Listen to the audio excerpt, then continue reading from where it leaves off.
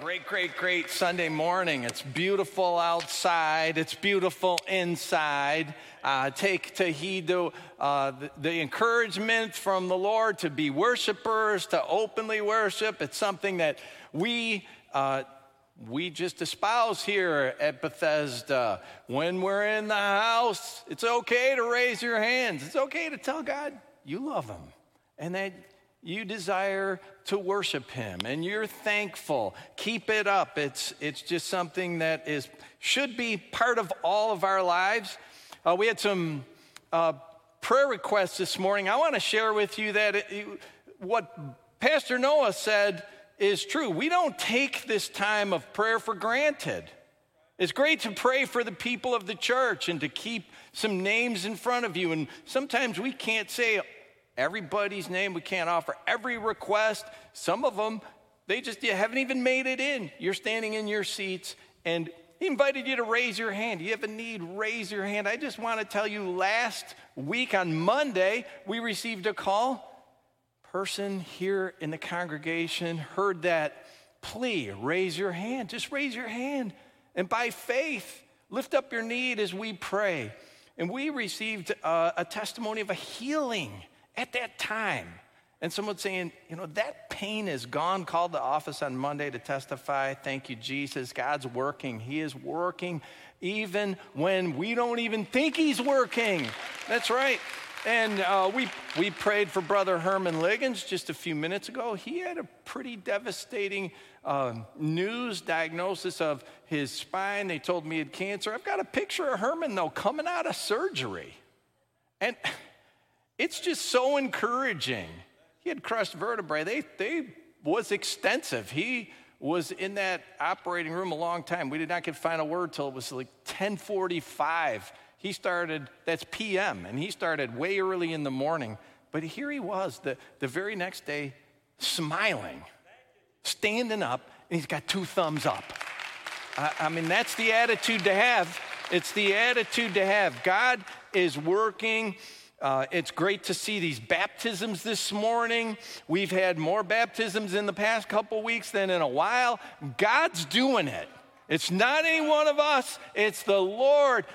God is the one who adds to the church such as should be saved. He does the work. We just want to put the word of God out and let him penetrate hearts. He's doing it.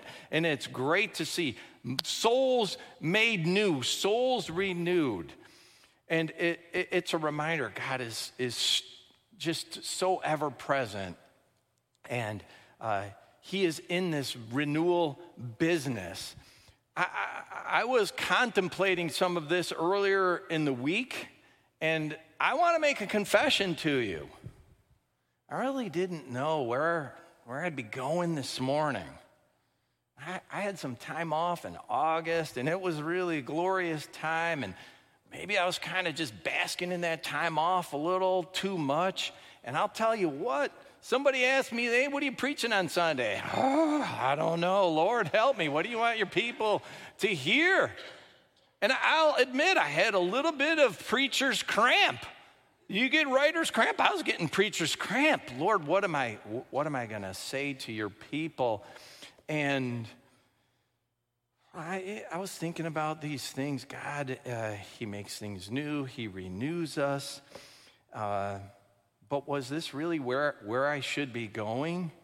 And then Brother Noah gets up here. He reads from Zephaniah chapter 3, verse 17. The Lord is in your midst. That was kind of one of my thoughts. Like I thought and felt just impressed. Talk a little bit about that. The Lord is in your midst. That he makes things all new. He's in the renewal business. This morning, I woke up to a text message from another pastor. Doesn't happen every week. Doesn't really happen that often, I'll say. But the text message said things like this: God makes all things new. God can renew. I said, oh, thank you, Lord. You're kind of confirming these things. I love it. And then I came in this morning. I come into my office, and there on my keyboard is this right here. It was a gift. a gift, and it's Isaiah 41:10. It says, "So do not fear, for I am with you." I thought, I titled the message this morning, I think I put the title on it sometime late Friday, maybe early Saturday, "He is with you." Because I thought we all need that reminder. And I got this great reminder this morning. I am with you. Do not be dismayed, for I am your God. I'll strengthen you and help you. I will uphold you with my righteous right hand.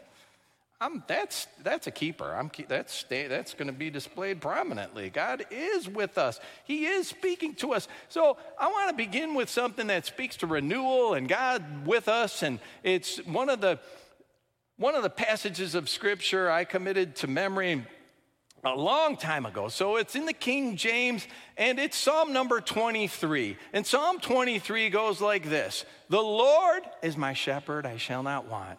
He maketh me to lie down in green pastures. He leadeth me beside the still waters. He restoreth my soul. He leads me in the paths of righteousness for his name's sake. Yea, though I walk through the valley of the shadow of death, I will fear no evil, for thou art with me. Thy rod and thy staff, they comfort me. Thou preparest a table before me in the presence of mine enemies. Thou anointest my head with oil, my cup runneth over. Surely goodness and mercy shall follow me all the days of my life, and I will dwell in the house of the Lord forever." It's such a beautiful, beautiful psalm, and it depicts life. It depicts life, that there will be times in life of still water, but there's also the valley times. Life has those periods of restoration and renewal and tranquility, and it has also those periods in the valley, even surrounded by enemies. This psalm, it's beautiful. It opens describing God's, the great shepherd, our good shepherd, who meets every need. I shall not want. And that same good shepherd bestows a season of peace and tranquility, green pasture, lying down by the still waters with this restored soul. Now, who's the good shepherd but Jesus? Jesus is our good shepherd, and he is the restorer of our soul. We see this baptism this morning, people made new, and what a fantastic image in the psalm. It presents this renewal and restoration of the soul. That's why the great apostle Paul, he could write things like, if anyone is in Christ, the new creation has come. The old is gone. The new is here. And that's 2 Corinthians 5. I don't have it up here, but how does Psalm 23 continue after presenting this great, beautiful image of renewal and restoration and tranquility and pasture? How does it continue? Well, it continues with the good shepherd leading on the roads, the paths of righteousness. Why? For my sake? For my purpose? For my plan? No, it says for his name's sake. See, God's got a plan. God's leading you because of his plan, for his name's sake. And the psalm says he uses his rod and his staff. It's the rod of correction and the staff of direction, because that is what a life renewed needs sometimes by the good shepherd, Jesus, so that we stay on the paths of righteousness, his direction. And sometimes his discipline, the rod of correction. The shepherd would have that staff that he used maybe to nudge his sheep back on the path, maybe to give him a little firmer nudge when he needed a little discipline. That's a season, and there's another season there presented in the psalm. It's the journey in the Death Valley and hemming in, being surrounded by enemies. That's difficult language, but don't be discouraged by that language. Don't become downcast because it says, I'm in the presence of mine enemies. I'm walking through the valley of the shadow of death. No, the psalm, it describes the good shepherd. He is with you. He's with you during those seasons, during those times. No need to fear. And he's still using his rod and his staff. He is still providing. Prepares a table in the presence of enemies. He'll feed you. He'll fill you till you overflow. He'll anoint you with blessing, even in those difficult times of life. And the psalm closes, and forever, forever. I'll dwell in the house of the Lord forever. What's really beautiful and interesting about Psalm 23 is the order is the order and an image of life.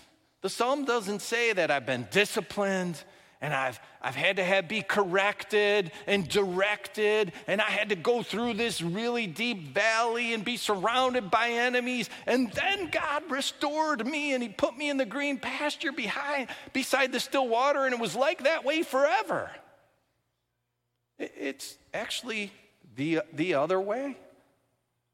A renewed life in Jesus, it initiates this wonderful moment of being born again. And it brings this amazing sense of peace and tranquility. Jesus has taken your guilt. You've been born again. He's restored your soul. And that's an amazing time of life. But here's the thing. Life continues. And it doesn't need to be discouraging, and you don't have to be downcast because life continues and challenges come, and there's tests and there's temptations and there's pressures and there's a variety of seasons of life. We talked last week about knowing Jesus as your refuge. He'll be your refuge in those seasons. Psalm 23, it depicts this seasonal aspect of life. But it gives this assurance, this great assurance that Jesus, the Good Shepherd, is ever present. He is with you. He's there with you at the tranquil times, life's beautiful times, but he's also there with you in the tough moments.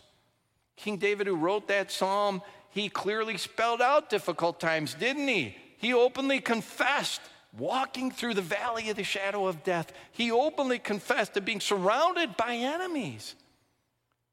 You know, some Christians fear saying those things out loud. They fear that somehow, if they say, well, I'm surrounded by an enemy, or I'm in this valley, that it gives power to the problem. David didn't deny being in the valley. He didn't deny being in the presence of enemies. No. That kind of reminds me of something that occurred to me about 15 years ago. Some of you know this, and you'll tease me about it. About 15 years ago, I fell off a bicycle, and I smashed my hip. Now, I limped around here for about 2 weeks. You know why? I was denying I broke anything. I didn't break nothing. Now, I was told, go get that looked at. But some of you sitting out here, you told me, go get that thing looked at. No, it's fine. It's fine, I said as I limped around. I didn't give voice to the problem. You know what? Denying it didn't make it go away. Not saying it out loud didn't make it go away. I didn't say it out loud. Many of you told me it's a broken bone. Oh,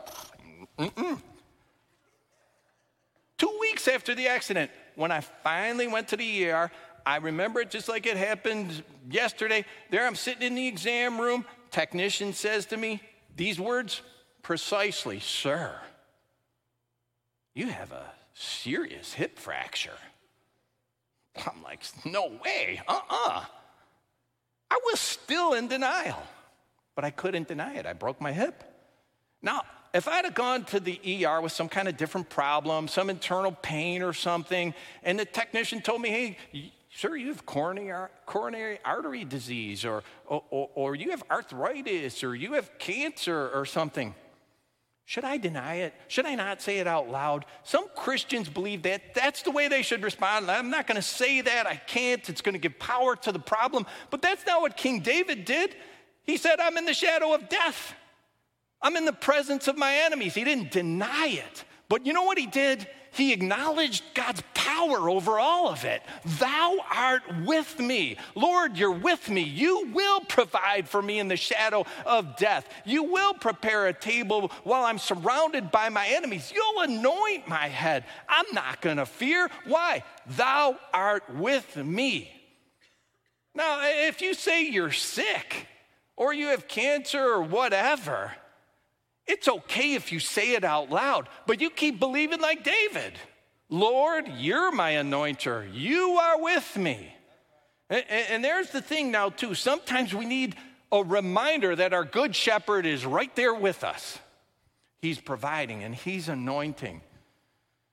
You know, when that tech told me, oh, you've got a serious hip fracture, I'll tell you what, admittedly, I was a little bit down. They weren't going to let me leave now. You can't walk out of here now. And they put me in a room, and Julie was busy at a big women's conference, and so I was alone. But I had my phone. And it was new at the time. I had smashed it when I fell off the bicycle, but by the 2 weeks I had a new one. I had a Bible on it.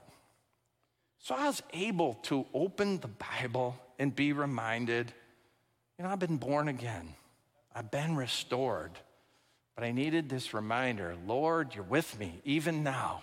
And this morning, I want us to consider that and see an example of some who were saved and they were restored, but they needed that reminder. They needed that reminder of the one who restored them and was with them. And I want to consider it so that we might find help to avoid the need even to be reminded.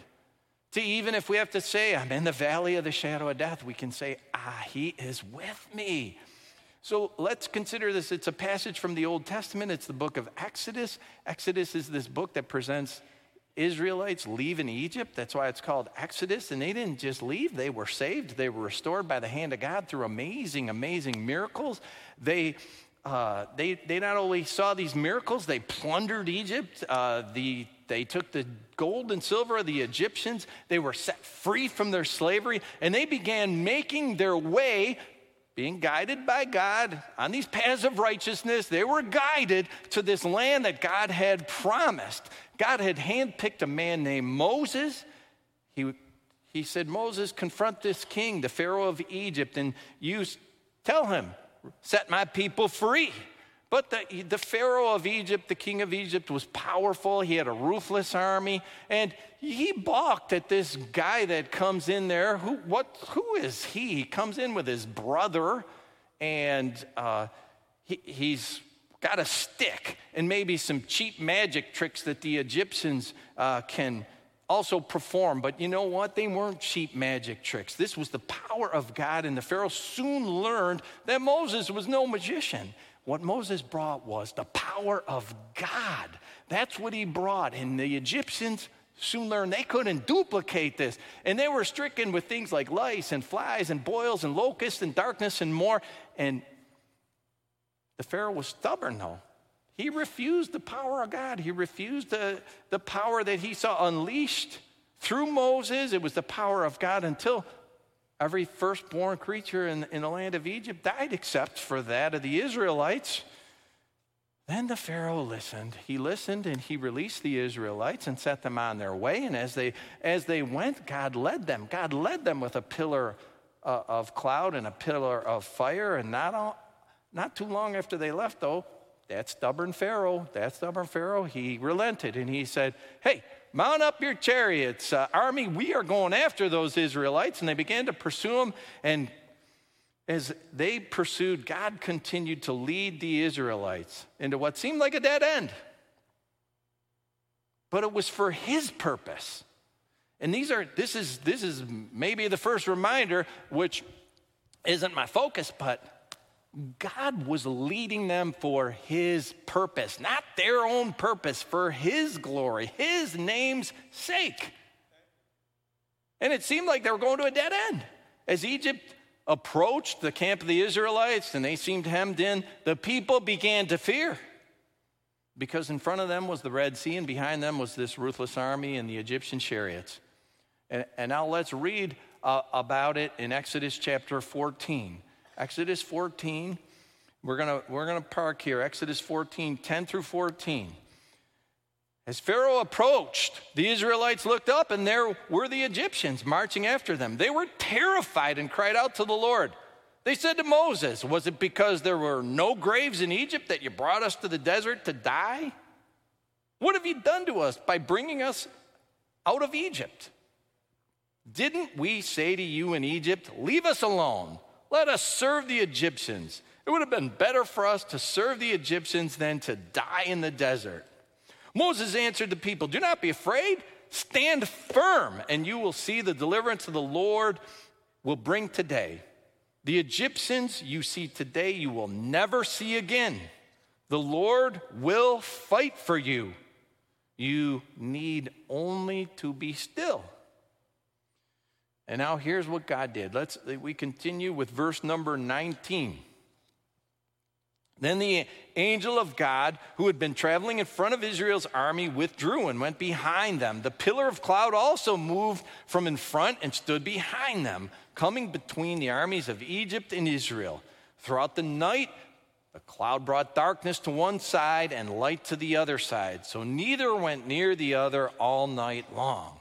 Then Moses stretched out his hand over the sea, and all that night the Lord drove the sea back with a strong east wind and turned it into dry land. The waters were divided, and the Israelites went through the sea on dry ground with a wall of water on their right and on their left. The Egyptians pursued them, and all of Pharaoh's horses and chariots and horsemen followed them into the sea. During the last watch of the night, the Lord looked down from the pillar of fire and cloud at the Egyptian army and threw it into confusion. He jammed the wheels of the chariots so that they had difficulty driving. And the Egyptians said, "Let's get away from the Israelites. The Lord is fighting against Egypt." Then the Lord said to Moses, "Stretch out your hand over the sea so that the waters may flow back over the Egyptians and their chariots and horsemen." Moses stretched out his hand over the sea, and at daybreak the sea went back to its place. The Egyptians were fleeing toward it, and the Lord swept them into the sea. The water flowed back and covered the chariots and the horsemen. The entire army of Pharaoh that had followed the Israelites into the sea, not one of them survived. But the Israelites went through the sea on dry ground with a wall of water on their right and their left. That day the Lord saved Israel from the hands of the Egyptians, and Israel saw the Egyptians lying dead on the shore. Now, that'd be quite an experience. That would be tremendous. And the experience of those Israelites, it's there for us as an example. It's there to help us. These things happened to them as examples and were written down as warnings for us. The Apostle Paul wrote that when he wrote his letter to the Corinthians. So let's learn from this passage. The Israelites had been saved. They'd been set free. They had already left Egypt. They were free. They were not in bondage to the Egyptians as slaves anymore. They were following God's direction. God was directing them as they traveled away from Egypt. But soon they found themselves in a bind, didn't they? They were in a dead end, nowhere to go, a sea in front of them, and the powerful army behind them. And they felt doomed. They felt like they were going to die. And the first thing they did was what? They complained. They rolled out the old, "I told you so" complaints. "Told you so, Moses. Shouldn't have left. Shouldn't have left." They pined for their old way. "Let us go back to slavery. We should have been slaves. We should have stayed slaves." I don't think they were saying that when the Egyptians were giving them silver and gold and they left. As a matter of fact, there's no record there in Exodus of the people actually saying we should have stayed in Egypt unless it was a complaint. We would have been better off. Why did things have to change?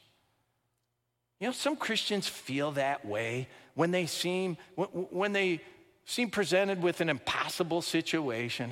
Should have never become a Christian after all. It's impossible for God to take care of this one. I shouldn't have trusted Jesus anyway. Doubt and fear, self-pity, it all creeps in, and then the lament. I should just go back to my old ways. You know, I was better off when I was a slave to sin, when I was addicted or whatever. I'm just going to die anyway. What good is this Jesus anyway? And all that fatalistic talk, what good does it do? It does no good. It did the Israelites no good. But look to the example of Moses. He didn't complain like the people. He didn't deny the problem. He didn't say, oh, don't talk about it. Oh, you just gave power to the problem. Nah, he didn't tell them not to give voice to it. He said, be still and stand firm. God is with us. He will deliver us. Moses, he voiced his trust in God. He's not going to go all fatalistic. He said, God he's going to win this battle for us. And in a bind, when you're in a bind, when you're in that dead end, that's the first place to go.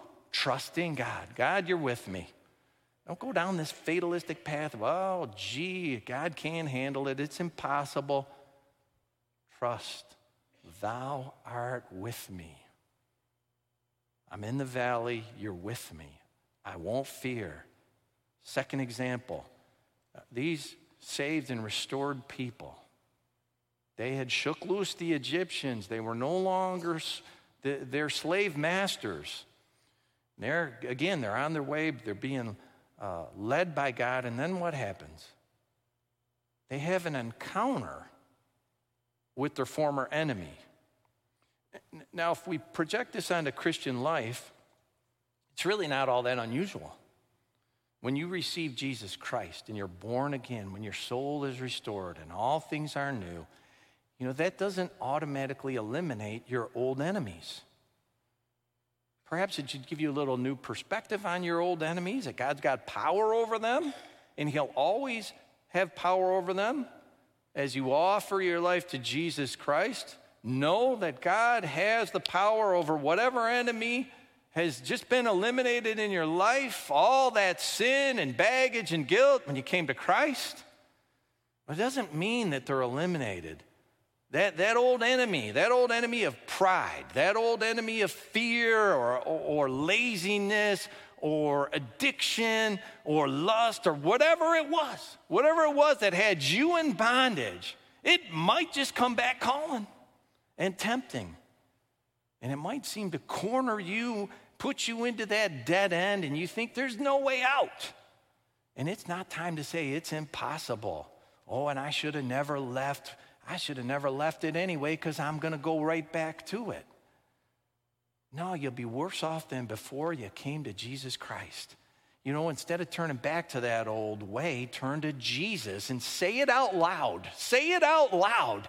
Thou art with me. You are with me. I will trust you're with me. When this temptation's seeming to overtake me, when that old pride or lust or whatever it is coming to capture you again, just say, God, I know you're with me. Provide for me now in this moment. I need it. Prepare that table. I'm being surrounded by my enemies. Lord, fill my cup to overflow. I need it. Anoint me. Cover my doubt and my fear and my unbelief. Lord, I need you. Say that. And if you find it difficult to do that, you know what you also could do? You could call on a Moses in your life. Call on someone who will reassure you. I know you know someone who will reassure you. We have these people in our lives like a Moses who will say, God's with you. Be still. Stand firm. They will encourage you to that end. Call on them and let them tell you, you will see the deliverance of the Lord. So don't be surprised if an old enemy comes back, that old sin comes calling. It's not time to complain and say the situation's impossible. It's not time to turn back to that sin. It's time to trust in the power of God who's with you to deliver you. And he'll do it. He'll do it again. And that leads to a third example, that word again. These Israelites had witnessed the power of God in their deliverance. I read to you from Exodus chapter 14. And now if you go back and you read the first 13 chapters of the book of Exodus, you're going to find that the Israelites, they had been saved thoroughly. They had been saved thoroughly. They had been delivered from their bondage. And they had been restored. They had witnessed the power of God over and over again. They had witnessed plagues on Egypt, which they did not suffer. They witnessed the Egyptians giving up their gold and their silver right into their hands. They were being led miraculously by a pillar of cloud and fire. And when it seemed they were up against an impossible situation, they complained. Didn't they remember all that God had done? It was as if each of those exhibitions of the power of Almighty God were just unrelated to one another. It reminds me of this time when I was a young engineer, and I was working for one of the big automotive companies. I won't tell you the name.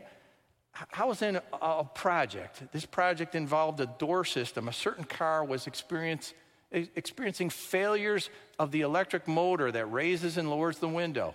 So a big task force was assembled to get to the root of the problem. And I went to a meeting. There was probably 50 people in this meeting, a lot of people talking and complaining, lots of back and forth, finger pointing, no, you engineering, no, you manufacturing, all of this stuff. I didn't say a word. I was new. I wasn't too long out of school. I was sitting next to another brand new engineer. He was newer than me, but you know what? This guy got bold. He stood up and he said, you got this huge problem. I would think that a company this big would have experienced something like this before. I thought I could walk in here and just get a big book off the shelf that said door systems, and it would document all these previous issues you've had and how they were overcome. And you know, the chief engineer, he addressed this young guy. And this is what he said. I remember it clear as day. He said, son, you come into this company thinking we got 75 years of experience, but company doesn't. We have 75 one-year experiences. I will never forget that. I was like, wow. And that's how I would say the Israelites were looking at those times God displayed his power.